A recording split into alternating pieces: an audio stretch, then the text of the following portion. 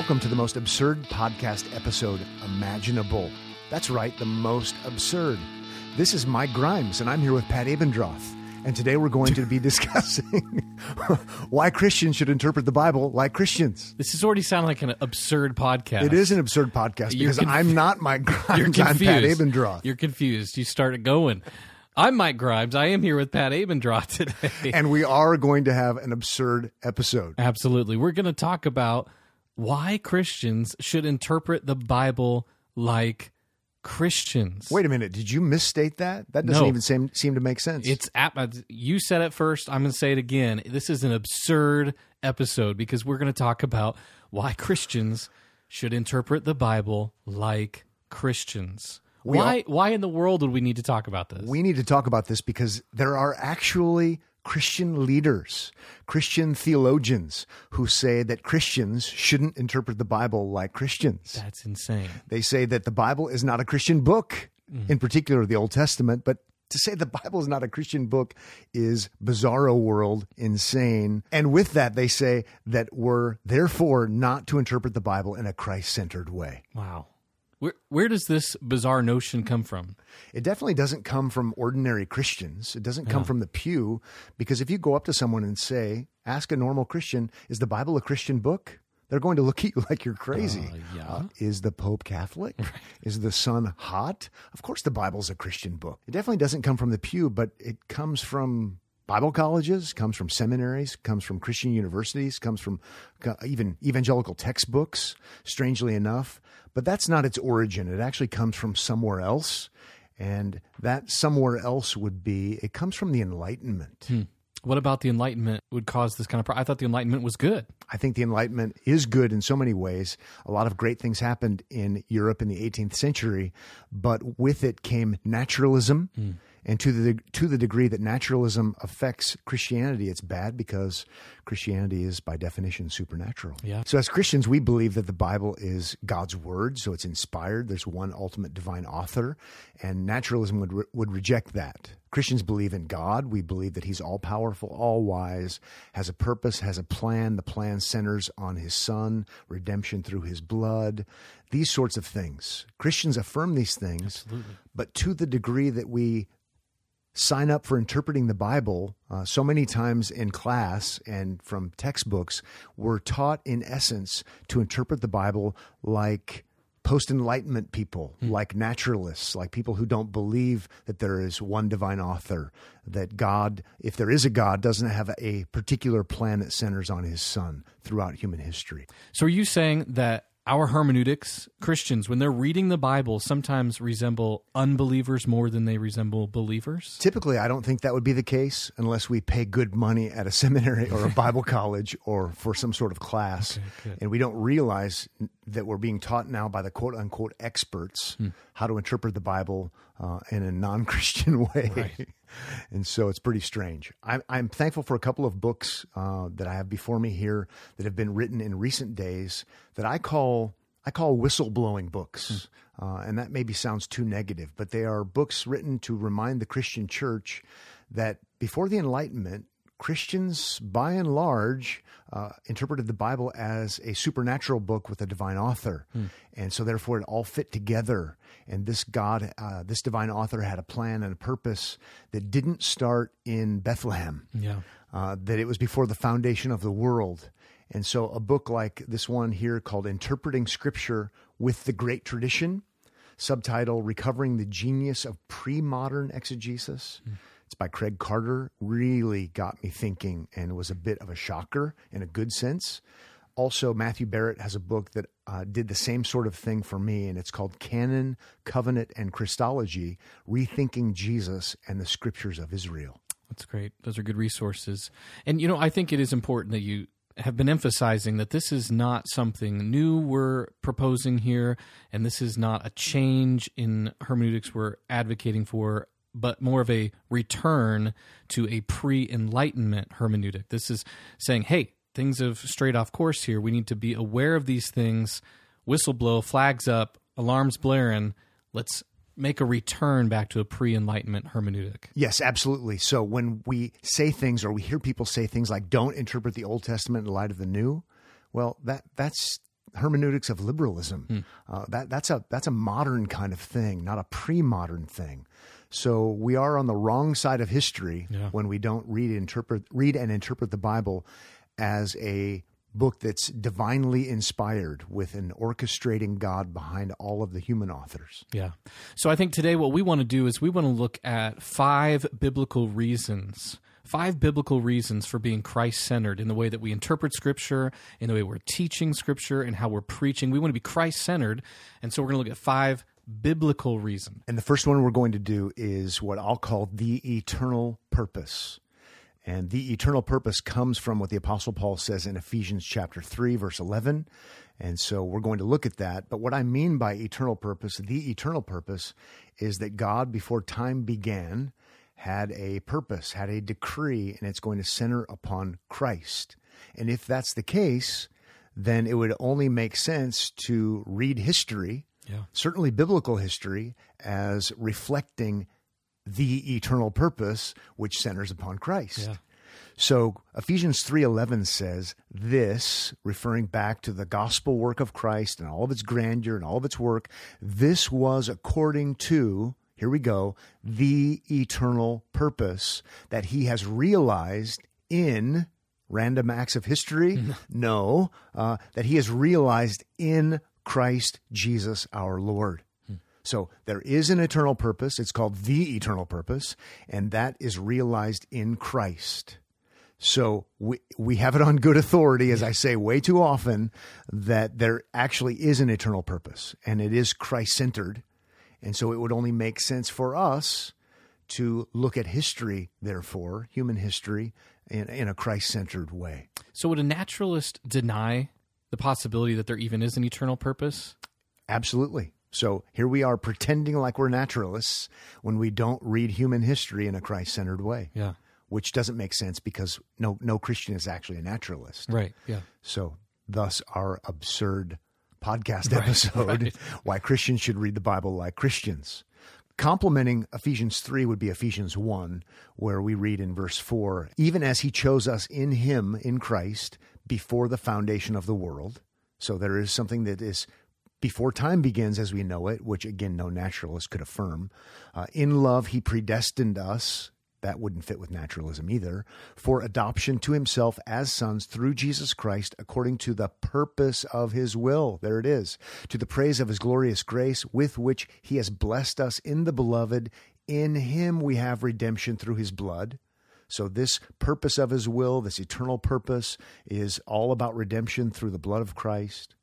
Verse 9 goes on to say, according to his purpose, which he set forth in Christ. Verse 10, as a plan, similar to purpose, for the fullness of time to unite all things. So it's universal in him, in Christ, things in heaven and things on earth. Absolutely amazing. And then in verse 11, it also is really important what it says there regarding this conversation. In him we have obtained an inheritance, having been predestined according to the purpose of him who works all things according to the counsel of his will. So let's make sure we emphasize the fact that this God not only has a decree, not only has a purpose, but he works all things after the counsel of his will. Yeah. So everything that is happening in all of human history, that includes Old Testament human history, is according to the plan. Yeah. And so absolutely, if the plan culminates in Christ and redemption through his blood, I'm going to pay attention to all of human history as to how that's leading us there. Right. How it's unfolding, how it's anticipating. Everything somehow is designed to center around Christ. Thus, it's Christ-centered. You know, as you're reading through those Ephesian passages, it just made me think of the London Baptist Confession of Faith, where it's talking about Christ, the mediator.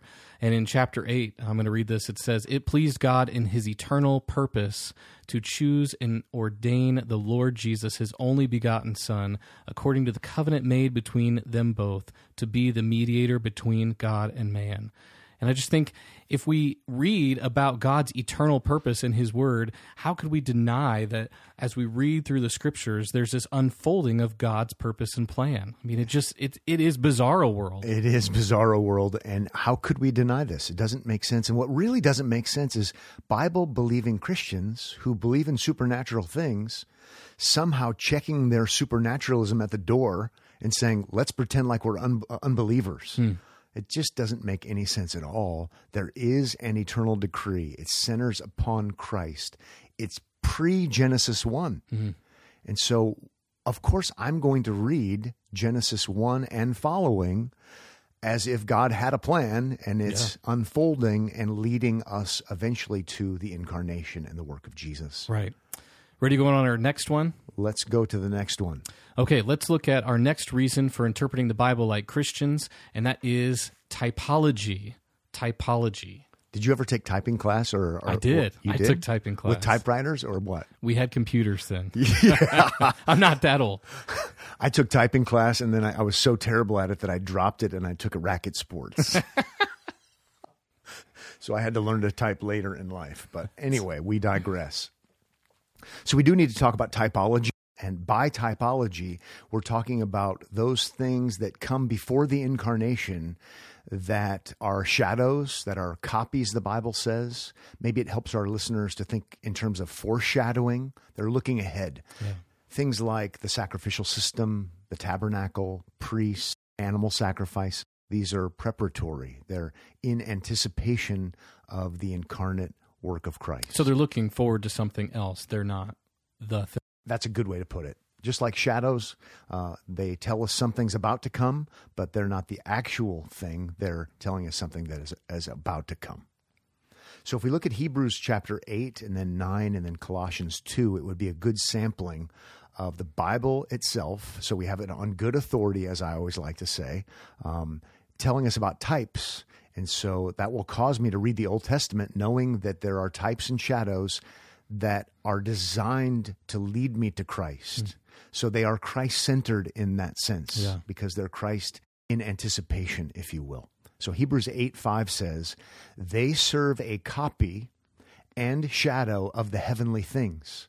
For when Moses was about to erect the tent, the tabernacle, he was instructed by God, saying, see that you make everything according to the pattern that was shown you on the mountain. So we have copies of things. So in the Old Covenant world, in the Old Testament world, we're looking forward to something else. These are not end games in and of themselves. Right. Hebrews 9 then, if we turn there, says, thus it was necessary for the copies of the heavenly things to be purified with these rites, but the heavenly things themselves with better sacrifices than these. So there are heavenly realities, eternal realities, and they're shown to us in shadows and types and copies in the Old Testament world. And they're reflecting something eternal, right? Right, yeah. But they're also looking forward to something eternal coming. And we know that to be Jesus Christ. Colossians is also an important one. I reference it again and again. Colossians 2:17 says, these are a shadow of the things to come, but the substance belongs to Christ. So when I read the Old Testament, I look for those things that are anticipating Christ. I'm reading the Old Testament in a Christ-centered way. Now, I'm not pretending like he's already come. I'm not pretending like there's no such thing as the incarnation, but these things are designed to move human history forward in anticipation. The substance belongs to Christ. The substance would not be with the types and shadows. And sometimes we get this wrong in our thinking. If you ask someone, what's more real, the physical tabernacle in the Old Testament or Christ? Well, they maybe haven't thought about it before. Sure. It's good to think in terms of, well, both are real, but the substance, the end game, the most real thing of all, if you will, is Christ. Yeah. Now, if you don't believe in one divine author who's sovereignly directing human history toward a desired end, which would be redemption in Christ, well, then typology would not be legitimate. Right. All of this is tied to a hermeneutic that is not corrupted by naturalism. So we have to keep that in mind. And sometimes people really are down on typology, because perhaps it could be abused and people, are going to turn it into allegory. Yeah. I think that's the biggest complaint I hear sometimes is that, hey, you're just looking for Christ everywhere in the Old Testament. He's not there. And you're just looking for ways to add him in. And I think that could be a problem, right? Yeah, if it could get there. Let's not do allegory. Let's not find Christ under every rock and in every piece of wood. Let's not find the cross. Right. But those are straw man arguments if they're designed to be against typology. Yeah. So I do read the Old Testament, believing God is sovereign, has a plan, has a purpose, to go back to Ephesians 3. Mm-hmm. And so we can look for these things that are in anticipation. So there is a David, but there's a greater David who would be a son of David. Yeah. And so all of that, again, is supernatural. Yeah. It's designed to be this way. What we don't want to do is bow at the feet of the naturalists to have them teach us how to interpret the Bible. Right. We want to be on the side of the way Christians have done this throughout the ages. Right. Well, let's look at a third reason for interpreting the Bible like Christians. And a third reason is inspiration. Inspire me, Pat, about inspiration. Wah, wah, wah, wah. So first we should point out the obvious, and that is that a naturalist wouldn't affirm inspiration, whereas Bible-believing Christians do. 2 Timothy 3:16, all Scripture is God-breathed, so divine origin. Not only that, in 2 Peter chapter 1, verse 21, it says that men spoke from God as they were carried along by the Holy Spirit. Two really important texts that all Christians I know believe. Yeah. But those texts help us to remember that we should interpret the Bible in a Christ-centered way, or we can interpret the Bible in a Christ-centered way, because even though we have all kinds of human authors writing at different times, different places, different personalities, different vocabularies, don't interpret the Bible like a naturalist who only emphasizes those things. Right. That would be post-Enlightenment hermeneutics. Remember, there is one divine author. Yeah. Standing behind it all, orchestrating the whole thing. And so we have to keep this in mind when we're interpreting the Bible. So many times I've been taught in books and through teachers that we have to pay attention to authorial intent, which is really good and really important. I'm all about seeing that John has a different vocabulary than Peter has, different than Paul has. And we should pay attention to those things. But what we can't do is lose our Christian minds and forget that there's one divine author orchestrating. So if all we had were human authors, which is what theological liberals will tell us, then how could it be Christ-centered? How could they all be on the same page? Right. Well, they really couldn't. But if there is one divine author, Old Testament, New Testament, there is a decree, there is an eternal purpose, somehow every text is leading us toward Christ or finding fulfillment in Christ. Inspiration is the slam dunk when it comes to all of this. Right, absolutely. So, therefore, it's okay then to read the Old Testament in light of the New Testament, just as we read the New in light of the Old, right? Absolutely. That is scandalous, however, in some circles. But I would affirm that wholeheartedly. I can read the Old in light of the New, just like I read the New in light of the Old. There's one divine author controlling the whole thing. Why wouldn't I want to do that? It just makes complete sense that you would want to do that if you acknowledge that there's a God with an eternal purpose, a decree, a sovereign decree, that you would want to see that unfolding throughout Scripture rather than piecemealing things together. And Mike, this is how Christians have thought about the Bible. Yeah. This is why we keep talking about the post-Enlightenment hermeneutic. That's where that comes from. Oh, no, don't read the Old in light of the New. Well, Christians have always done that, at least until they started acting like theological liberals. Now, it does create problems because if we do it that way, then all of a sudden what we read in the Old Testament, well, those are in anticipation. Those are types and shadows. Those aren't the end game, and that might mess up your theology. Your theology maybe isn't Christ-centered, and now you have a problem. But I think we should join the rest of Christians throughout Christian history and say, indeed, the Bible is a Christian book. Inspiration leads us there because we have one divine author with a decree and a plan. So let's move on to our fourth reason, our next reason to interpret the Bible like Christians, and that is Jesus and his apostles. Jesus and his apostles, they would read the Bible this way. So we would want to do that too, right? well, you have to know, Mike, that you're not Jesus and you're not an apostle, so it's off limits. So you should not read the old in light of the new, or at least that's what we're told. Yeah.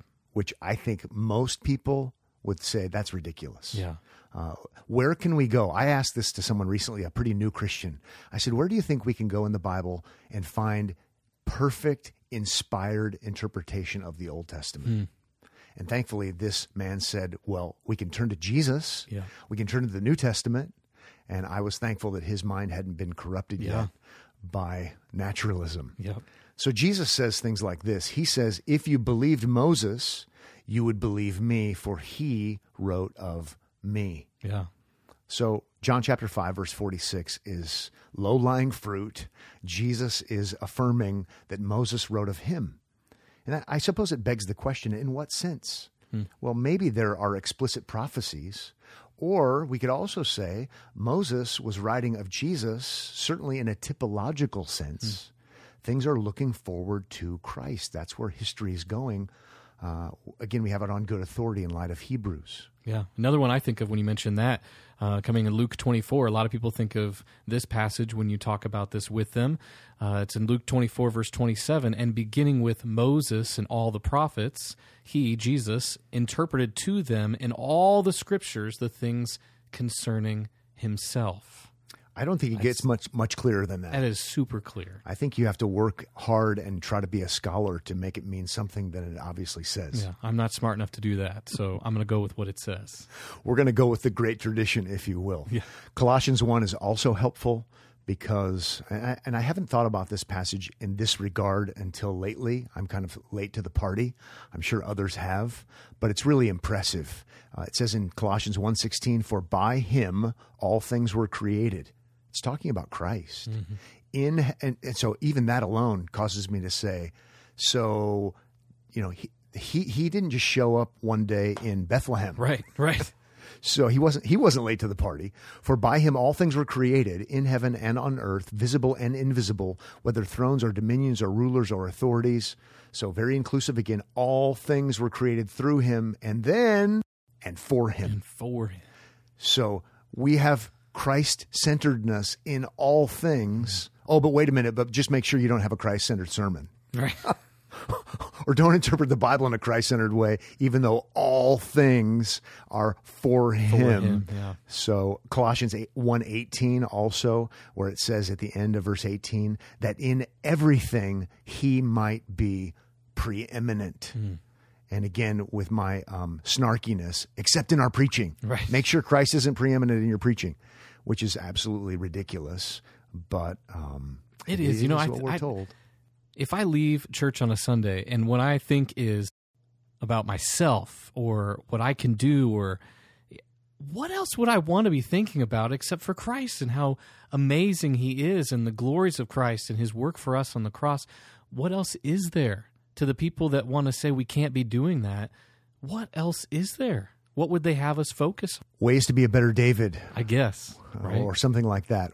What's fascinating, since you bring that up, Mike, is that I was told, and I have heard time and time again, that if you read the Bible in a Christ-centered way, it's artificial, and so you're not taking the Bible at face value, and that's going to lead to liberalism, theological liberalism, which is fascinating because in actuality, theological liberals, if you read Machen and his book Christianity and Liberalism, it was the theological liberals who moved away from Christ-centeredness because they no longer believed in the supernatural, things like resurrection, things like a God with a decree, who's orchestrating all things leading to Christ and typology. They didn't believe that anymore. And so they had to do something with the Bible because they still wanted their pensions. They still wanted to have their congregations and their church meetings. So they started saying the Bible's filled with timeless truths. And they made it all about other things, and they made it all about character studies instead of having it be all about Christ. So in actuality, the liberals are the ones who moved away from Christ-centeredness, strangely enough. Yeah. Maybe one other one before we move on and wrap things up. Colossians 3 is fascinating, the way the Apostle Paul reads Genesis and interprets Genesis.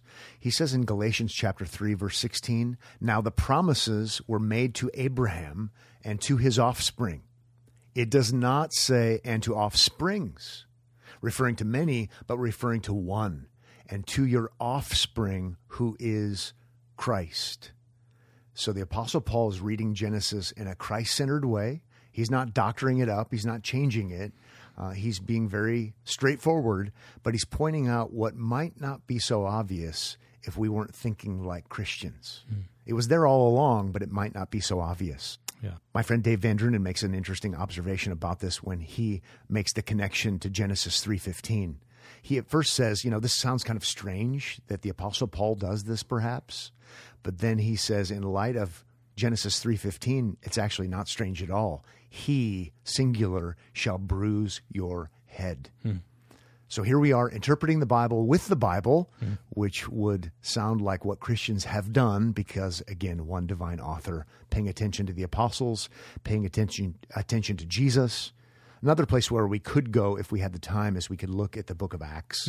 Yeah. The apostolic preaching is very Christ-centered. Yes, absolutely.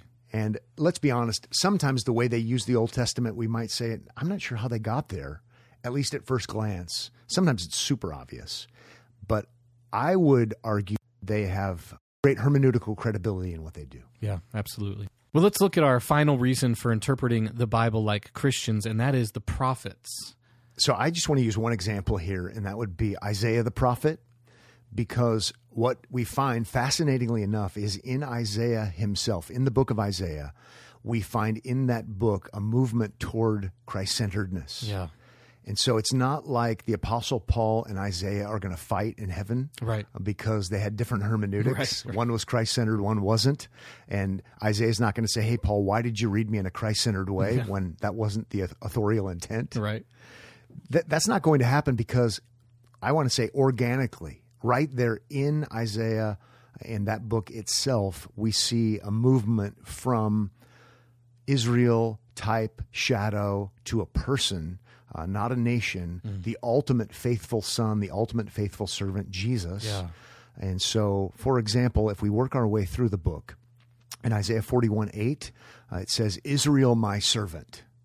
Then chapter 42, verse 1, behold my servant, whom I uphold, my chosen, and refers to him and he.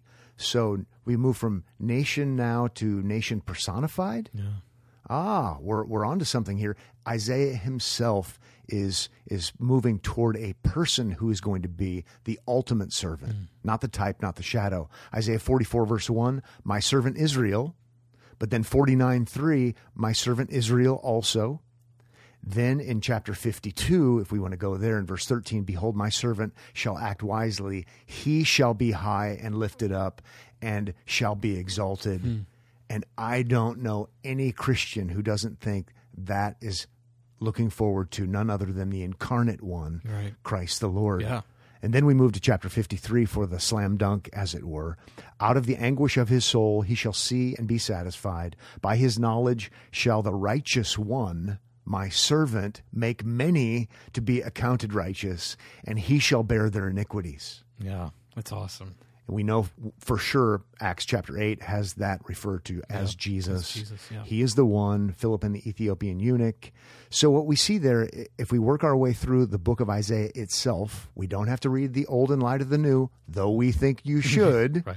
But you don't even have to do that. You can read the old in light of the old and see that history is moving toward, or moving from type and shadow to a personified servant, not a nation, the servant who is none other than the Lord Jesus Christ. It's amazing to see unfold in Isaiah. What a book. What a gospel-centric kind of book Yeah. is what it is. Yeah. So once again, we're not finding Jesus in some kind of allegorical, hidden way and imposing that on Isaiah. We see it right there. That's why I'm emphasizing organically. We see it right there in Isaiah, things moving forward. So we already alluded earlier to some reasons why people might be opposed to Christ-centeredness. Do you have any others that you might add before we wrap everything up? I might add a couple at the end here, Mike. One would be, I think it's scare tactics. We've been warned. We've been told that you can't be Christ-centered, that you can't read the old in light of the new because it's going to lead to all sorts of bad things. Sure. But I think we need to maybe not be so afraid and actually read the Bible like supernaturalists that we are as Christians and to see through the whole thing as a straw man, as a scare tactic, as illegitimate. So that would be one of the reasons why people would oppose this. Another reason would be because it does affect your ultimate. And by that, what I mean is, if you think the nation of Israel is the ultimate, then you're not going to read the old in light of the new. Right. But if you think Christ is the ultimate, you're going to read the old in light of the new, as well as the new in light of the old. Yeah. But otherwise, you don't like typology, because typology is not the substance. Yeah, right. Too many times people want to make the types the substance, and that's actually totally backward. Right. I think maybe this comes a little from what we would call biblicism, where if you want to throw out all other examples of interpretation and say, I'm just going to start over and just start in Genesis and try to figure it out all myself, you may be pretty confused in thinking that the types and the shadows are actually the substance. Yeah. But if you keep reading, and if you are super smart, you won't come to that conclusion. But most of us aren't super smart. Right. So we say, oh, I can learn from other people, and these are types and shadows. These aren't the substance. Right. And we can be reminded as we're reading Leviticus that there is a book called Hebrews. And so sometimes I might need to remind you of that, or you remind me of that. We're helped by other Christians in the Christian community. And so it's okay to be Christ-centered, and we'll have Christ as the ultimate, not the types and the shadows as the ultimate. So as we wrap up, maybe we could look at some resources. Earlier we talked about the book by Craig Carter and the other book by Matthew Barrett. Any other resources you would recommend as we wrap things up?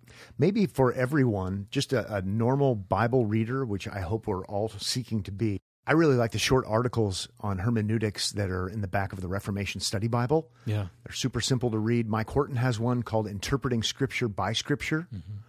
So he's not a naturalist, because one divine author, it's okay to do that.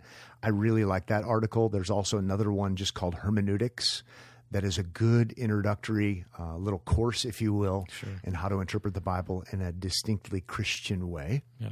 Also, Dennis Johnson has some helpful books, one on preaching, which is a little bit more technical, called Him We Proclaim, and then the one that's not so technical called Walking with Jesus Through His Word. Very accessible, very understandable. He's not a compromising allegorist, but he is a supernaturalist reading the Bible as Christian scripture. So I would commend those books. Graham Goldsworthy has a book called Christ-Centered Hermeneutics, which is, again, going to be more on the heady technical side of things. But it has helped me in understanding the post-Enlightenment sort of things. That's great. Well, we'll put all those books in our show notes. And if you're looking for our show notes, you can find those on our website, thepactum.org. Again, that's thepactum.org. Each episode, you can find the show notes, links to some of those resources so you can get a hold of those for yourself. We're going to wrap it up here. Christ-centered preaching, reading the old in light of the new in light of the old. Reading the Bible like Christians. That's right. Because we're Christians. Amen. See you next time.